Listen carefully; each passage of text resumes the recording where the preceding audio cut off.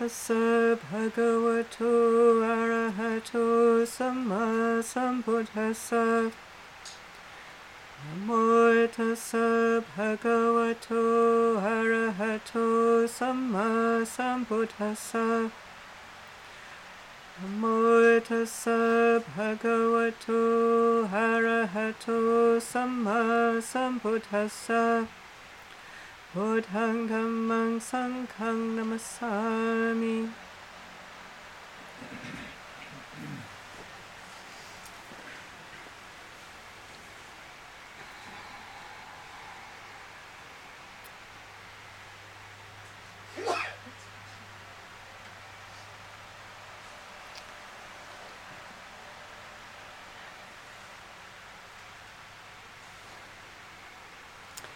So this is a very lovely occasion for me. It's wonderful to be able to at last visit Ajahn Viradhammo in his monastery, beautiful place here, and to spend time together after quite a number of years. And to participate with everybody in this Wesak festival, the commemoration, celebration of the Buddha, his birth, his enlightenment, and his parinibbana.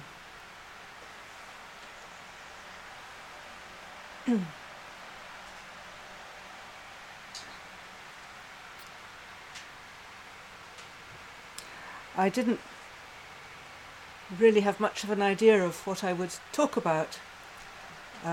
We have this wonderful training passed on from Luang Por Chah, where we don't kind of think out what we're going to say before we give a talk, but rather relax, breathe, and see what arises.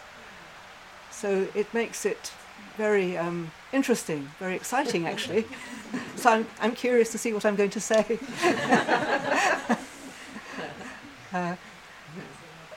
My intention, of course, is to share something of my experience of practice, my enthusiasm for practice, and hopefully to share something that you'll find valuable in your own lives, in your own Buddhist practice, or if you're not Buddhist, in your own practice, whatever you are. Because one of the most significant things, I think, about Buddhist practice and Buddhist teaching is that it's a universal teaching. When I first visited the vihara that Ajahn V was talking about in London, I arrived there one evening for the evening puja, and I was a layperson at the time, obviously, and I came and I saw these monks. Ajahn V was there, probably, almost certainly, and Ajahn Anando, Ajahn Sumedho, Ajahn Kemadhammo, I think, and a samanera maybe, and some novices. And they all looked rather different from most of the people that I knew. In fact, totally different from anybody I knew. The chanting, the bowing, all of that was obviously totally foreign. I'd never experienced anything like that before. And yet, when the time came for a Dhamma reflection, I just drank it in. It just felt like perfect sense. I thought, yeah, this I can relate to. This is good sense. And it actually took me a very long time to realize that this was actually a specific teaching of the Buddha, like the Four Noble Truths, the three characteristics, whatever it was.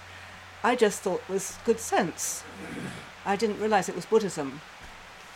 Up until that time, I'd been practicing within a number of different traditions. I was brought up as a Christian, went through a phase of being very devout when I was in my teens, and then rejected it all, and then went through university. And at the end of university, I was totally confused, because I rejected it. I rejected religion fairly wholeheartedly, believing that I needed to find out about life through direct experience, which is kind of... But I didn't need to experience all the things I experienced, perhaps. Anyway, I had a lot of experience, and at the end I was quite confused and quite disturbed, because although I was a bit wild, a bit rebellious, I also wanted to be good, I wanted to be kind. These were values that were important to me in my life as a human being. I didn't want to be mean, I didn't want to be jealous, certainly didn't want to be jealous, didn't want to worry about things, didn't want to be afraid of things, all kinds of things I didn't want. And a friend of mine had just started meditating and talked to me about it, and I thought, maybe I need to meditate, maybe that'll help. And at that time there was a Sufi group in Edinburgh, people who practiced had different Sufi practices, chanting and movements and meditation. I remember the first meditation I ever did was a visualization practice of light, imagining the sun rising and allowing it to fill the whole of my being and then radiating it out. Very, very beautiful practices we did, and it was very lovely. And I spent a number of years within a particular Sufi group, and then one of the people in the group was a Christian priest, very good friend, and he encouraged me back into Christianity, and he taught contemplative Christianity, which I also really loved and found very helpful. And by this time I was getting a bit confused, because Christianity was a really beautiful way of practice. Islam was extraordinary. I mean, this sort of more mystical aspect of Islam was quite extraordinary and really helpful. And I couldn't actually at that time see how they could both be right. And then I came across somebody who taught Kabbalah, the Jewish mystical tradition. And I began to go to a Kabbalah group. And what I liked about that was a very systematic, a very clear structure, the tree of life, that actually helped me to make sense of the other paths that I'd come across and practiced within and loved. And so things were gradually coming together. And eventually landed up at the Hampstead Vihara with Ajahn Sumedho, Ajahn Viradhammo and the other monks. And I loved it. And I never ever imagined I would be a nun. In fact, when my boyfriend started talking about becoming an anagarika, he was very enthusiastic as well. I remember saying to him, "Oh, that's much too extreme. Much better to practice as a layperson. You don't have to be a monk." And I think that was enough to put him off. Well, something happened.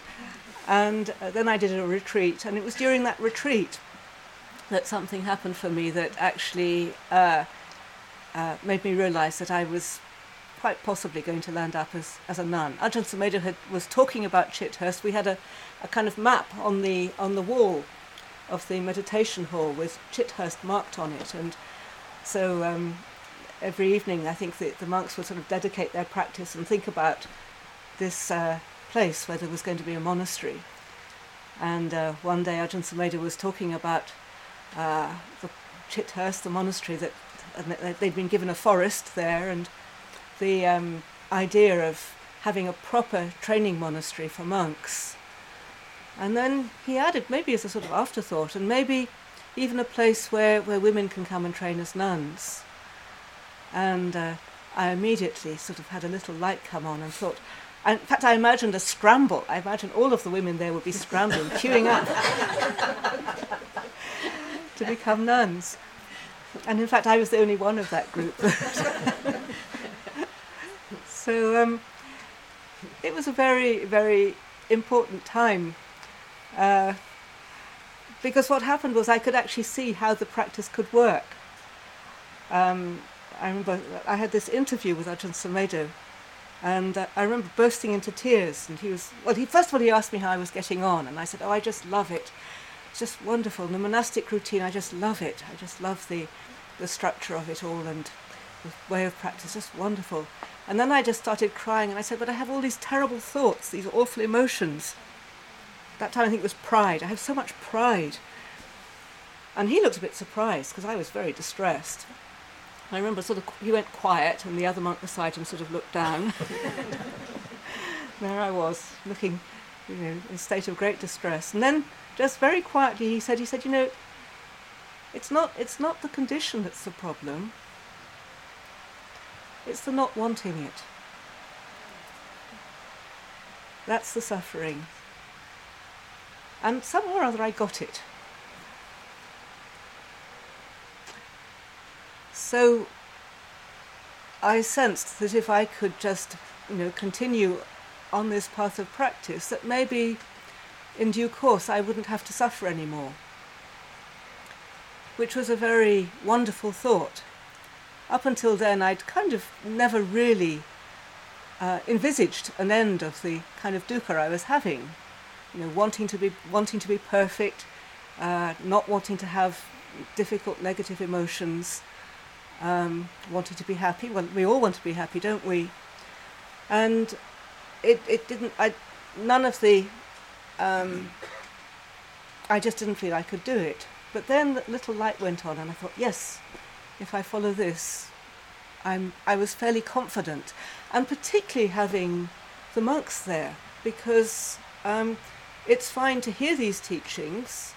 You think, yes, that makes good sense. But for me, it was really important that there were people who were living in this way. And the fact that they'd shaved their heads and they were wearing these clothes, and that they were living a very, what seemed at that time like a very austere lifetime. I thought, well, there must be something good about this. There must be something in it for them to have given up so much to devote their lives to this way of practice. So there were a variety of things that kind of came together to encourage me to take this step. Also, I think the fact that, Ajahn Sumedho, you've met him, and many of you will have met him, and you'll have a chance to meet him soon when he visits. He's big, and he's very charismatic, very inspiring. And one of the thoughts I had during the retreat, I thought, well, yes, Ajahn Sumedho can do it, but I don't think I can do it. And then it was very sweet. He invited each of the other monks on the retreat. You weren't there, I don't think, Bhante, to give a little talk. And when I heard them speak, I realised that they were struggling, that it wasn't so easy for them, and that they didn't seem quite so superhuman somehow. Clearly they were good, sincere practitioners, but they weren't superhuman like the way I saw Ajahn Sumedho. So I thought, well, if they can do it, I can do it. So this was another thing that I found encouraging. So it can be interesting, like when we contemplate the life of the Buddha, because the Buddha is our teacher, the Buddha who lived this extraordinary life, who was born in a royal family. At the time of his birth, there were all these various sort of signs that made people realise, people who could read the signs, they realised that this was somebody who was going to be very significant, very special person. And as we know, his parents were told either he's going to be a universal wheel-turning monarch, or he's going to be an enlightened Buddha. And so there was definitely something special about this young child who was born to, what was his mother's name? It escapes me. What's the name of his mother? Buddha's mother. No, that was his aunt. Anyway, it'll come to him. Mahaya. Yeah, that's right. Yes.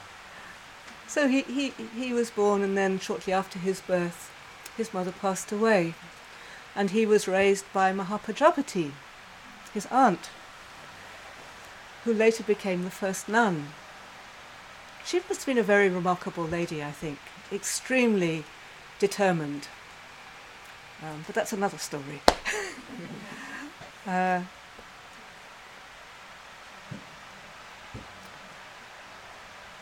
So the story has it that the Buddha lived a very privileged life. He had everything that he could possibly want, and he was not exposed to the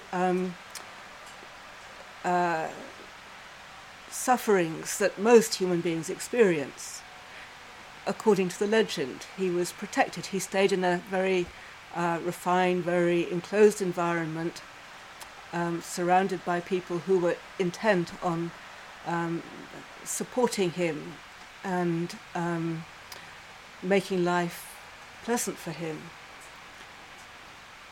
Very gifted, very skilled, very, very much liked.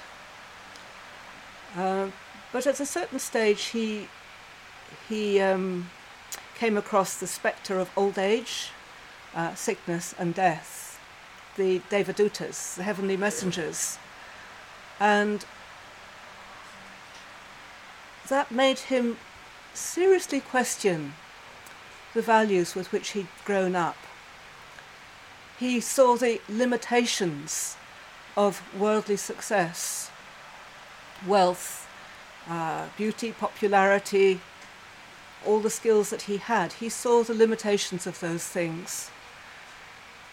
He realized that they weren't going to prevent himself, his own body, and the bodies of all those that he held dear. They weren't going to prevent them from dying, that this was an inevitable fact of life. Where there's birth, there's death. And this was extremely troubling to him. Just to realize the uncertainty of life, the shakiness of the foundations that with which he lived. So this concern led him to leave the security of the palace, of his home, of all of his family, his relations, his good friends, to leave them all. Very brave move. And just to set off with nothing in order to discover some way of coming to terms with the human predicament. So as we know, on the full moon of May, at the place that is now known as Bodh Gaya, he attained to the state of perfect liberation.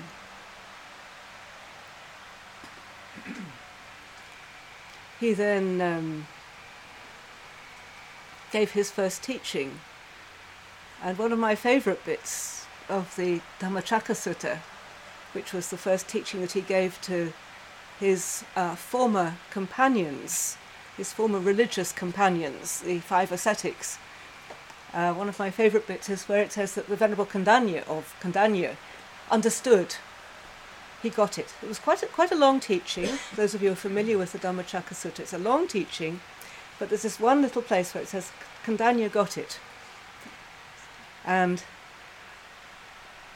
what did he get? What was the insight? Everything that has the nature to arise has the nature to cease. That was the insight. That was the setting in, that was the wheel of Dhamma that was set in motion at that time. So the Buddha realized truth. He came to a realization of understanding, but more importantly for us was that he found a way to communicate that. He spent quite a long time just contemplating his insight, and those of you who are familiar with the scriptures will know about dependent origination, which was his first analysis of the human predicament, how that it's ignorance, not understanding, that causes suffering, and then the different stages that take us to suffering. And then the second, perhaps better known teaching, which is the teaching he gave to the 5 ascetics, is the 4 Noble Truths, that there is suffering. Life as a human being is difficult. There's no getting away from that. It's difficult. There's struggle. There are black flies. There's heat. There's cold. There's getting old, getting creaky, being misunderstood. Endless human beings are very good at finding ways of suffering. And however, the Buddha had this wonderful realization and wonderful insight that and wonderful way of communicating this. So it wasn't just he had the insight, he found a way to communicate it in order that others could understand and be encouraged in a way of life, in a way of practice, that they too could attain to a state where they no longer needed to suffer in these ways. They weren't going to get away from old age, they weren't going to get away from sickness, and they weren't going to get away from the death of their own bodies and the bodies of those that they loved. But they were going to get away from the suffering, the mind-made suffering around these things. This goes back a little bit to the little insight I had with Ajahn Sumedho. It's not so much the condition, it's the minding it that is the problem. I remember when my parents died and feeling a tremendous sense of sorrow. Lot of grief arose. And I didn't, actually, there was no suffering. There was sorrow, but there was no suffering. I was able to let go, to allow it to go, to stay with the process of grief arising and then joy arising. The two went very closely together. So I remember my dad's funeral, everybody said, that was a great funeral. Because we were able to acknowledge our sorrow and also experience a lot of joy, celebrating a life that had been well lived.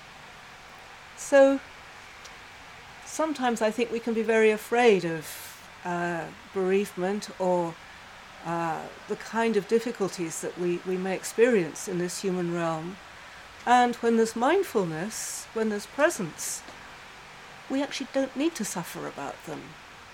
I remember before my parents died, thinking, well, either I can dread their death and spend the next, I don't know how many years with them, but always frightened that they're going to die, or I can enjoy being with them. I mean, Ajahn Viradhamma is the most wonderful example of the time with his mother. Just being right there with her, taking care, and experiencing a lot of joy and celebrating the opportunity to be with such a person. And then the time of death comes, and of course there's sorrow, there's grieving, sadness that the person is no longer going to be there in the way that we've known them. So there's teaching of the Buddha that support or encourages us to be present with conditions, to know that they're changing. It's a flow. Life is a flow. It's not a fixed, solid thing. So happiness, joy is not a fixed, solid thing. Confusion, grief, anger, fear, jealousy, these are not fixed, solid things. They're part of a process that we can experience as human beings. And we don't need to be afraid of them. They arise, they cease. We can be curious about them. One of the things I always talk about is curiosity, the importance of curiosity. Just like the Buddha at the time of he left the palace because he was curious. He wanted to know. He wanted to find out. He investigated, he studied his own mind and body just to figure out how it worked. What were the causes of misery? What were the causes of peace and well-being? So he set a very wonderful example, very wonderful precedent for us in encouraging these things. He also encouraged us to live carefully and responsibly. So for us as Buddhist practitioners, we try to avoid causing harm to any other creature. We try to avoid any form of dishonesty, sexual misconduct, wrong speech, intoxication, which of course makes it difficult to stay on the straight and narrow when you're a bit intoxicated. So to maintain a sense of mental clarity and alertness encourages us to be generous, to practice generosity, to help each other, to support each other. These are things that bring joy. And cultivation, mind cultivation. So we really look into the mind. We learn about the mind. We cultivate a sense of inner steadiness in order to observe the way that the mind works. So the Buddha gave a very complete package. He was fortunate, he had a good long time to do it. He was enlightened at the age of 35, and he was 80 years old when he passed away, when he went for his parinibbana. So a long time to develop a teaching style, to cultivate community. The community of the bhikkhus, bhikkhunis, and then the householders, lay men, lay women, enabling everybody to benefit from the practice. As Ajahn Viradhamma was saying this morning, the monks and nuns don't disappear off, but we have to have a regular daily contact with people in order to receive our food, in order to survive. It gives an opportunity for people to draw close as well, to be encouraged. So we support each other, we encourage each other. And I remember thinking, what an amazing legacy he left. And I thought, what a brilliant mind to think it all out. And then I was talking yesterday with some people and realising that he probably didn't actually think it all out. He probably didn't have a computer or a pencil and paper and sort of have flowcharts or anything like that. But more it was a case of responding to conditions as they arose. So at first there were no rules, and then gradually when people started misunderstanding and making terrible mistakes, they had to introduce different rules. And the Buddha would say, "You foolish monk, you foolish nun, don't you realise that that's not going to be supportive, it's not going to arouse faith or encourage people?" And just encouraging the monks and nuns to live as worthy examples. And then to pass this down over generations. So I marvel that the Buddha had the wisdom, had the clarity to respond to each situation as it arose in a way that by the time of the end of his life, he'd established a very remarkable social structure that has been able to endure up until the present time.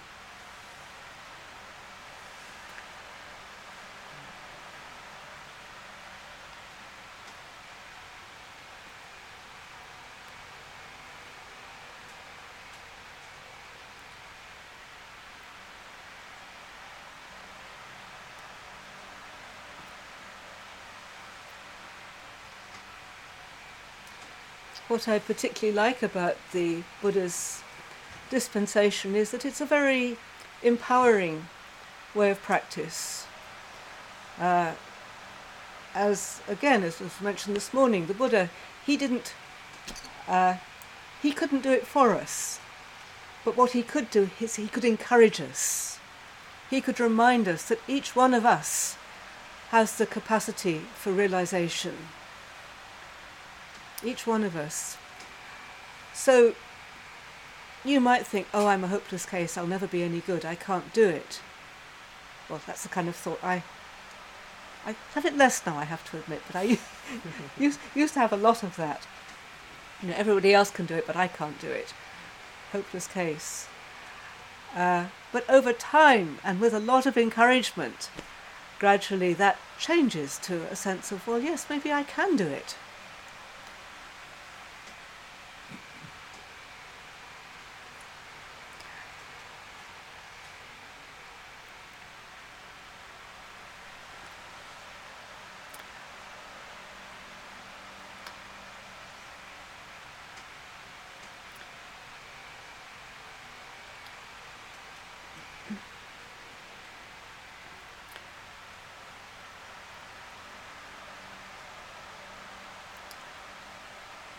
So we have to begin from where we are.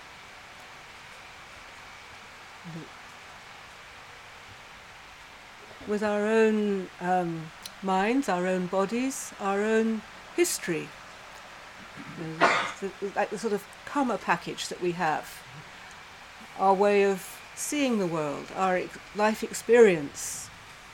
That's what we start with. And whatever it is, you might think, well, my life package is so hopeless, very unpromising. Actually, I think the most unpromising ones are the ones that are often the most productive. We can become an expert in different difficulties, specialize. I specialize in jealousy, that's my speciality.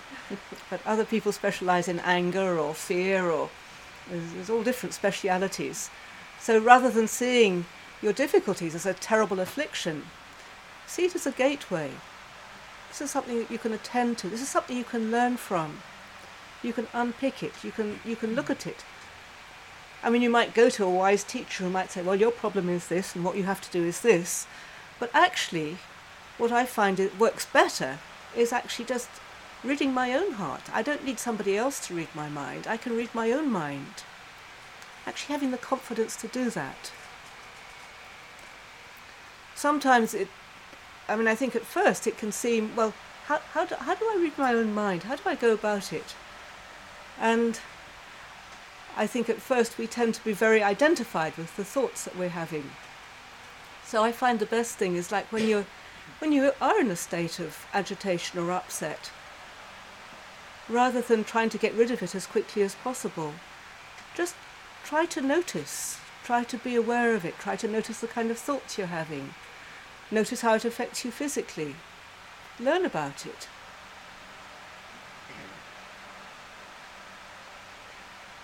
Strangely enough, this is a way of letting go, actually taking it up close and looking at it, standing back. So the Buddha said suffering has to be understood.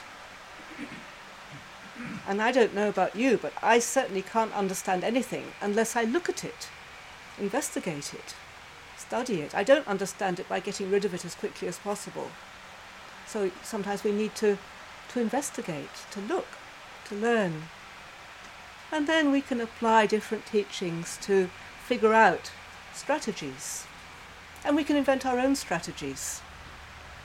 That can be fun. Finding ways to encourage yourself. Coming to the monastery as often as you can. Because you can get a lot of encouragement from people who are doing this practice. If you have a group, going to a group regularly, just practicing alongside other people. And being willing to be very honest about things that are difficult. Honest with yourselves. You don't actually have to be honest with anybody else, but to be honest with yourself about things that you're frightened of. Things that you're angry or upset about. And some of the things that we can get angry and upset about can seem very trivial, very stupid, foolish. And you think, well, I'm not going to tell anybody how upset I was about that, because you're afraid of ridicule. But actually, it's really worth taking a look, because the things that we get upset about are often where there's a sense of ego investment, a sense of self. And this is one of the things that we need to learn about. The Buddha said there's three characteristics: anicca, that I've already spoken about; dukkha, which I've already spoken about; anatta, not self. That nothing that we experience in the mind or the body is actually inherently who and what we are. We don't have to identify with it. But until we know that, of course, we keep identifying with it. So the encouragement is to investigate, to look, to see how things change.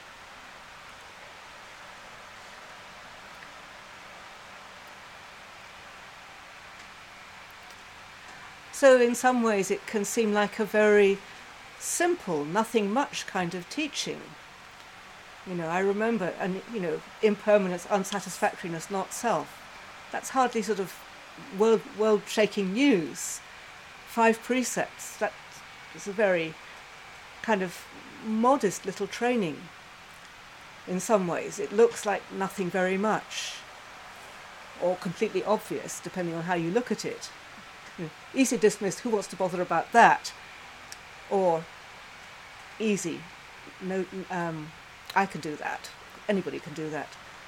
But then when you actually really apply it, really investigate, you find that it's the application of these very simple principles, very simple teachings, very simple guidelines that can have quite remarkable results.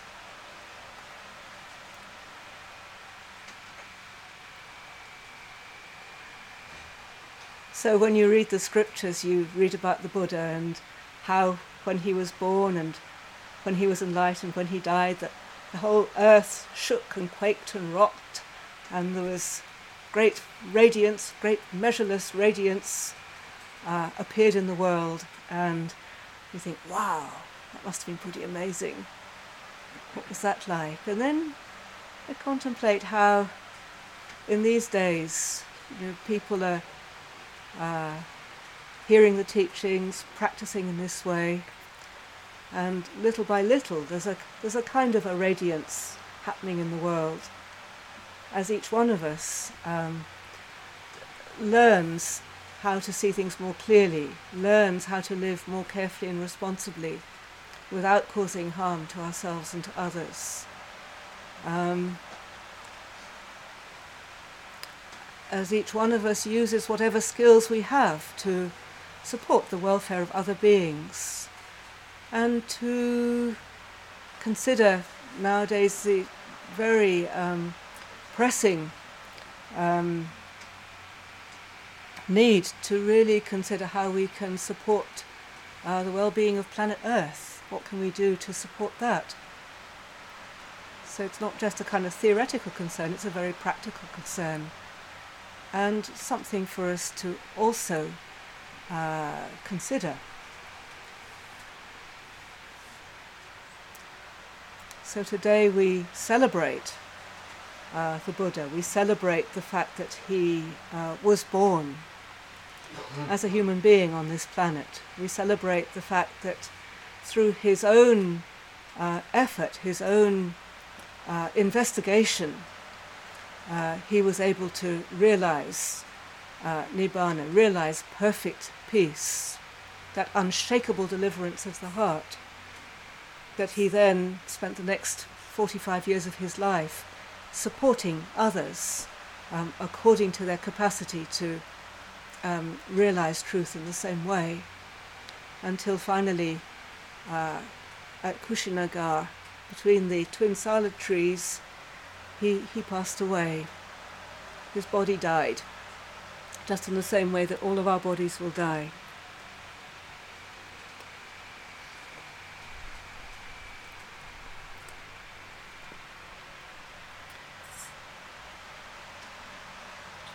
So as he said at the time of his death, it's in the nature of all things to perish, or all things are impermanent. Strive on with diligence. So maybe I'd end my talk with that encouragement to each one of you to strive on with diligence, and don't lose sight of the aspiration to realize perfect liberation of the heart in this lifetime. Andamayang ovadakata satukarang tatamase sadhu sadhu sadhu anumodami.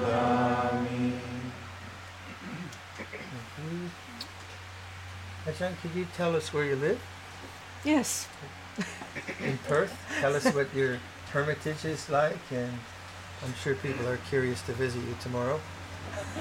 I won't be there tomorrow. Oh, you won't be there tomorrow. Okay. So I live in a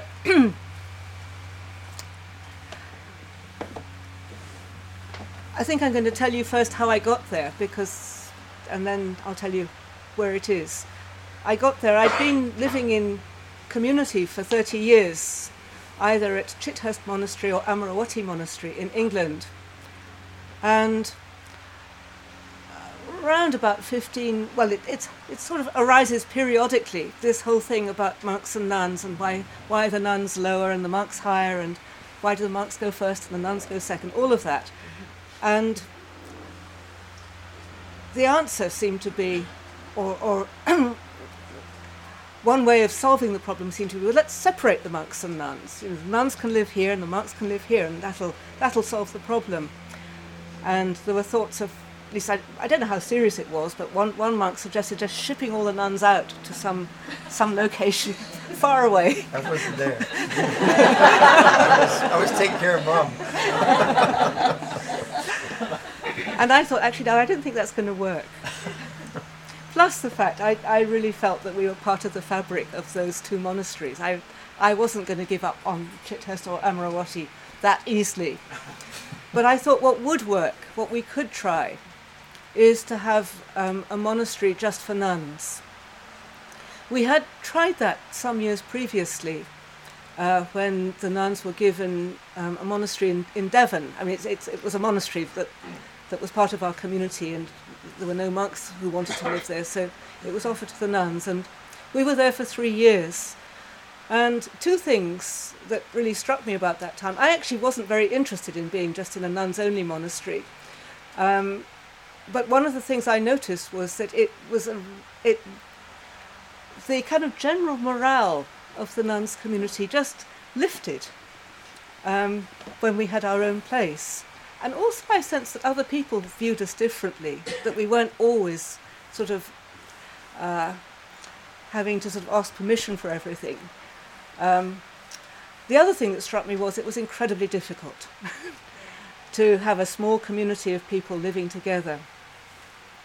So when I thought about this idea of having a place just for nuns, there was a kind of caution, but I thought, well, Chandasiri, you've been a nun for longer than anybody else in this outfit, so if anybody can do it, maybe you can do it. Plus the fact that since then we've done lots of kind of psychotherapy and things like that to learn how to live together. So I thought, well, maybe this time it will be more fruitful, because the Devon monastery, in the end, we had to leave. It didn't work out very well. Although for 3 years we did fine, but then. So I decided to begin looking for somewhere. At that time, my parents had just passed away. There was a large legacy that my sister suggested. She said, "Well, why don't you try and find a monastery, a place where you can have your own monastery?" And I think she had in mind a little kind of retirement cottage somewhere, where I could live happily, sort of knitting, live out my days. But Sounds good. I had a different vision. So my vision was to find somewhere where, a group of 4 or 5 nuns could live together, where we could have a kuti or 2, where nuns from Amaravati or Chithurst could come for a few months, spend time in retreat, and we could support them. And a place where we wouldn't have to work so hard, and where there wouldn't be so many visitors. Because Amaravati and Chithurst, those of you who have visited will know, they tend to be quite busy places. A lot of people come and stay. And so the nuns, they do a lot of counselling, a lot of all kinds of things they do. They're very busy. And I thought a place that they could be a little bit quieter and more time for meditation. That was my idea. So I talked with Ajahn Sumedho, and he agreed that I could begin to look. I talked to Ajahn Munindo, who has a monastery in Northumberland, which is in England, just over the border from Scotland. Because one of the conditions that my sister made was to have a place in Scotland. And so I was talking to Ajahn Munindo and sort of saying, well, I was thinking either north or south of Edinburgh, but actually I think north would be better because, just to have more separation. I thought it would be good for us to not be too close. And he said, no, just as long as you're over the border, that'll be fine. But anyway, I still wanted to go north. So I thought about an hour or an hour and a half drive from Edinburgh and Glasgow. There's 2 main cities in Edinburgh, in Scotland. And eventually, after looking for 3.5, 4 years, I found a place in Perthshire, about 24 miles from the city of Perth, which I think might have been established before your Perth. I'm not sure. I think so. And near a village called Comrie. The interesting thing about Comrie is that it's actually twinned with Carlton Place, which is just down the road here. Which there's a sign as you go into Comrie saying twinned with Carlton Place. I think I wrote to you maybe and asked if you knew Carlton Place, and you said yes you did. So I know the Home Depot. And Starbucks. And Starbucks. So I live 2 miles out of Comrie in a very beautiful, it feels very remote, but it's actually quite accessible, so people can get there. It's an hour's drive from Edinburgh Airport. Our nearest neighbour is about a quarter of a mile away, 10 minute walk up the hill. There are very few people live around there. It's kind of like a farming country. Lots of sheep. I really like sheep. Cows. So that's where I live. About an hour from Edinburgh, about an hour from Glasgow, about 45 minutes from Perth. On the edge of the Highlands. In fact, the Highland boundary fault, I think, goes... In Scotland we call them glens, not valleys, but through the middle of the glen where I live, I think is the Highland boundary fault. So there are lots of earthquakes there. We have Earthquake House in the village, which is a little tiny shed, like one of your kutis. Earthquake House, where they had the very first instrument for measuring earthquakes. And what is your building? What does it have? So there's a house with 5 bedrooms. Some of them are rather small. A big shrine room with big windows, so lovely outlook, lots of trees and hills and water. We have waterfalls. The land is 12 point something acres, but it feels bigger than that because it's long and narrow, and we have open land all around. We have one kuti and we have a shepherd hut, which is like like where I'm staying now actually, on wheels. And we're hoping to have another kuti soon. And at the moment, when people ask me how big the community is, I have to kind of say, well, actually, at the moment, it's still just one, a community of one. Partly just because nuns take quite a while to grow. I remember one time somebody saying, why can't we have more nuns? And I say, well, they don't just grow on trees, So we're growing slowly. We had quite a severe coppicing some years ago, and we're just beginning to sprout back again.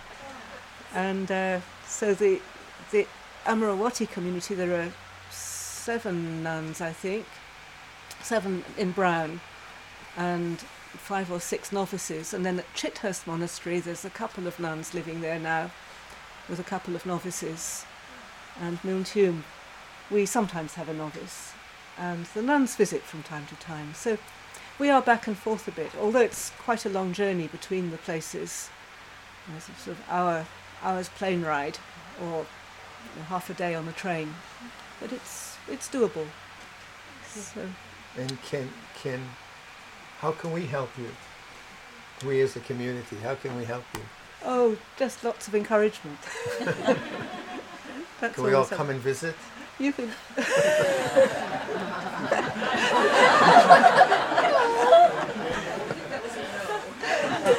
One at a time? Any of you be welcome to visit, definitely. And I hope you'll come one day. Well, I've already said that, haven't I? Yeah. Yes. So you recruit Anagarika? How do you recruit? Do I recruit? Well, go on the internet. At the moment, How do we recruit these guys? I don't recruit Anagarikars, but they get recruited at Amarawati. So, at the moment, the way our community is structured, if anybody wants to be an Anagarikar, they need to spend time at Amarawati. That's the main training place for Anagarikars. And sometimes when they go there, when they say, I want to be Anagarikar, they get sent up to me and I can check them out. So they'll come and spend a few weeks with me, and then they can be ordained at Amarawati. But who knows? Who knows? I'm really interested in keeping Milne Tomb, which is what it's called, Milne Tomb Hermitage, to keep it rather quiet. So I don't really want it to get too big or too famous. And that's why I don't have a website. And people have to look quite hard to find me. That's clever. So how do you find you to get food? Enough people have found me to feed me. Yeah, somebody has cottoned on to the Tesco delivery possibility. So now I have Tesco deliveries. Yeah, that's cool. Yes. I really do. But we are very comfortably supported for what we have and what we need right now. And you have beavers. And we have beavers, yes. Yes, which they arrived about 18 months ago. And They reintroduced.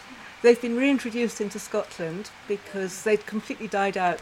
In fact, none of the wildlife books have got anything about beavers in them. It's quite interesting. They take one back. Well, yes, that's an interesting thought. We have lots of aspen, that's what they like. Yes. Yes. Yum, yum, yum. Yes. So in fact I've befriended the Scottish Wild Beaver Group. And one of their job is to keep people like me happy, actually. Because? So that I don't try to get rid of the beavers. Oh. Yeah. They're very good. And one of them said that it was the best site he'd seen for beavers in Scotland. Hey. Yes. But actually we should keep that a secret. Yes. Because one of the concerns about beavers is that people will want to come and see them. Yeah, because of tourist site. Yeah. Right. But there are lots of other places in Perthshire where you can see beavers. We've got a lot of beavers in Perthshire. So it's so rare that you get a sighting and people come and flock with the cars and stuff like that. It could happen. Yes. So I don't talk about it in Comrie. But just abroad. word is slightly getting around. Yeah.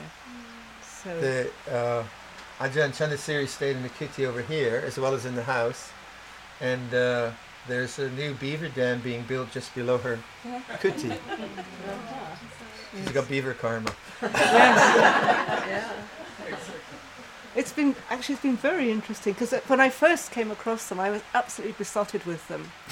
You know, I would go and sit there in the evening for hours actually and just watch and just delight and internally. And then they built this dam, and then the water level started rising, and then my relationship changed significantly. And I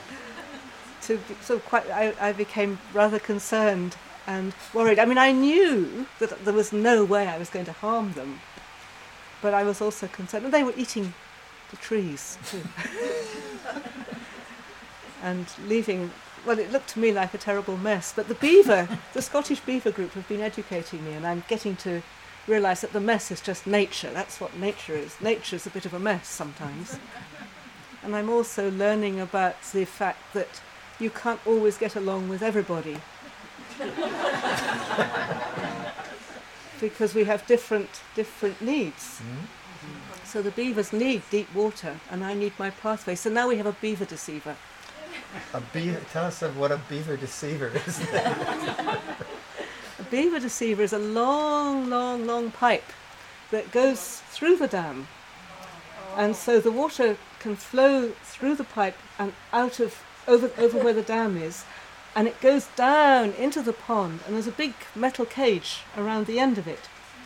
So the poor beavers, they can't block it up. So it keeps draining their pond. So it keeps draining. Well, it keeps the pond level at a level that I'm happy with. And they keep making it higher. What do they do? Well, they can't. They can't. Whereas before, my first trick was to put a couple of pipes like this through the dam, and I was really pleased with myself because I stuck these pipes through, and the water level went down. The water came pouring out. But the trouble was that at night they got busy and they blocked them up. So then in the morning I had to unblock them. And this went on for several weeks actually, until the beaver deceiver came. I thought we can't live like this. So you love being here.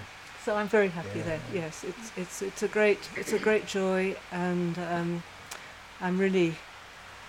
I feel very grateful that this is the way that my life has led me, and I look forward to having a community of sisters there with me. That will be, and I'm beginning to put pressure, because it would be good if they could get there before I lose my marbles, or pop my clogs. So I'm just it's a matter of faith, and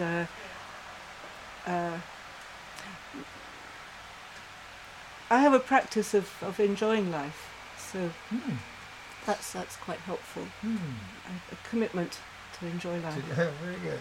Everyone hear that? I think this is I think our duty as senior people is to enjoy life. Because if we can't, what's the point of doing this for 40 years, right? And to support everyone else in enjoying life too, in a good way, not to do things that are going to undermine.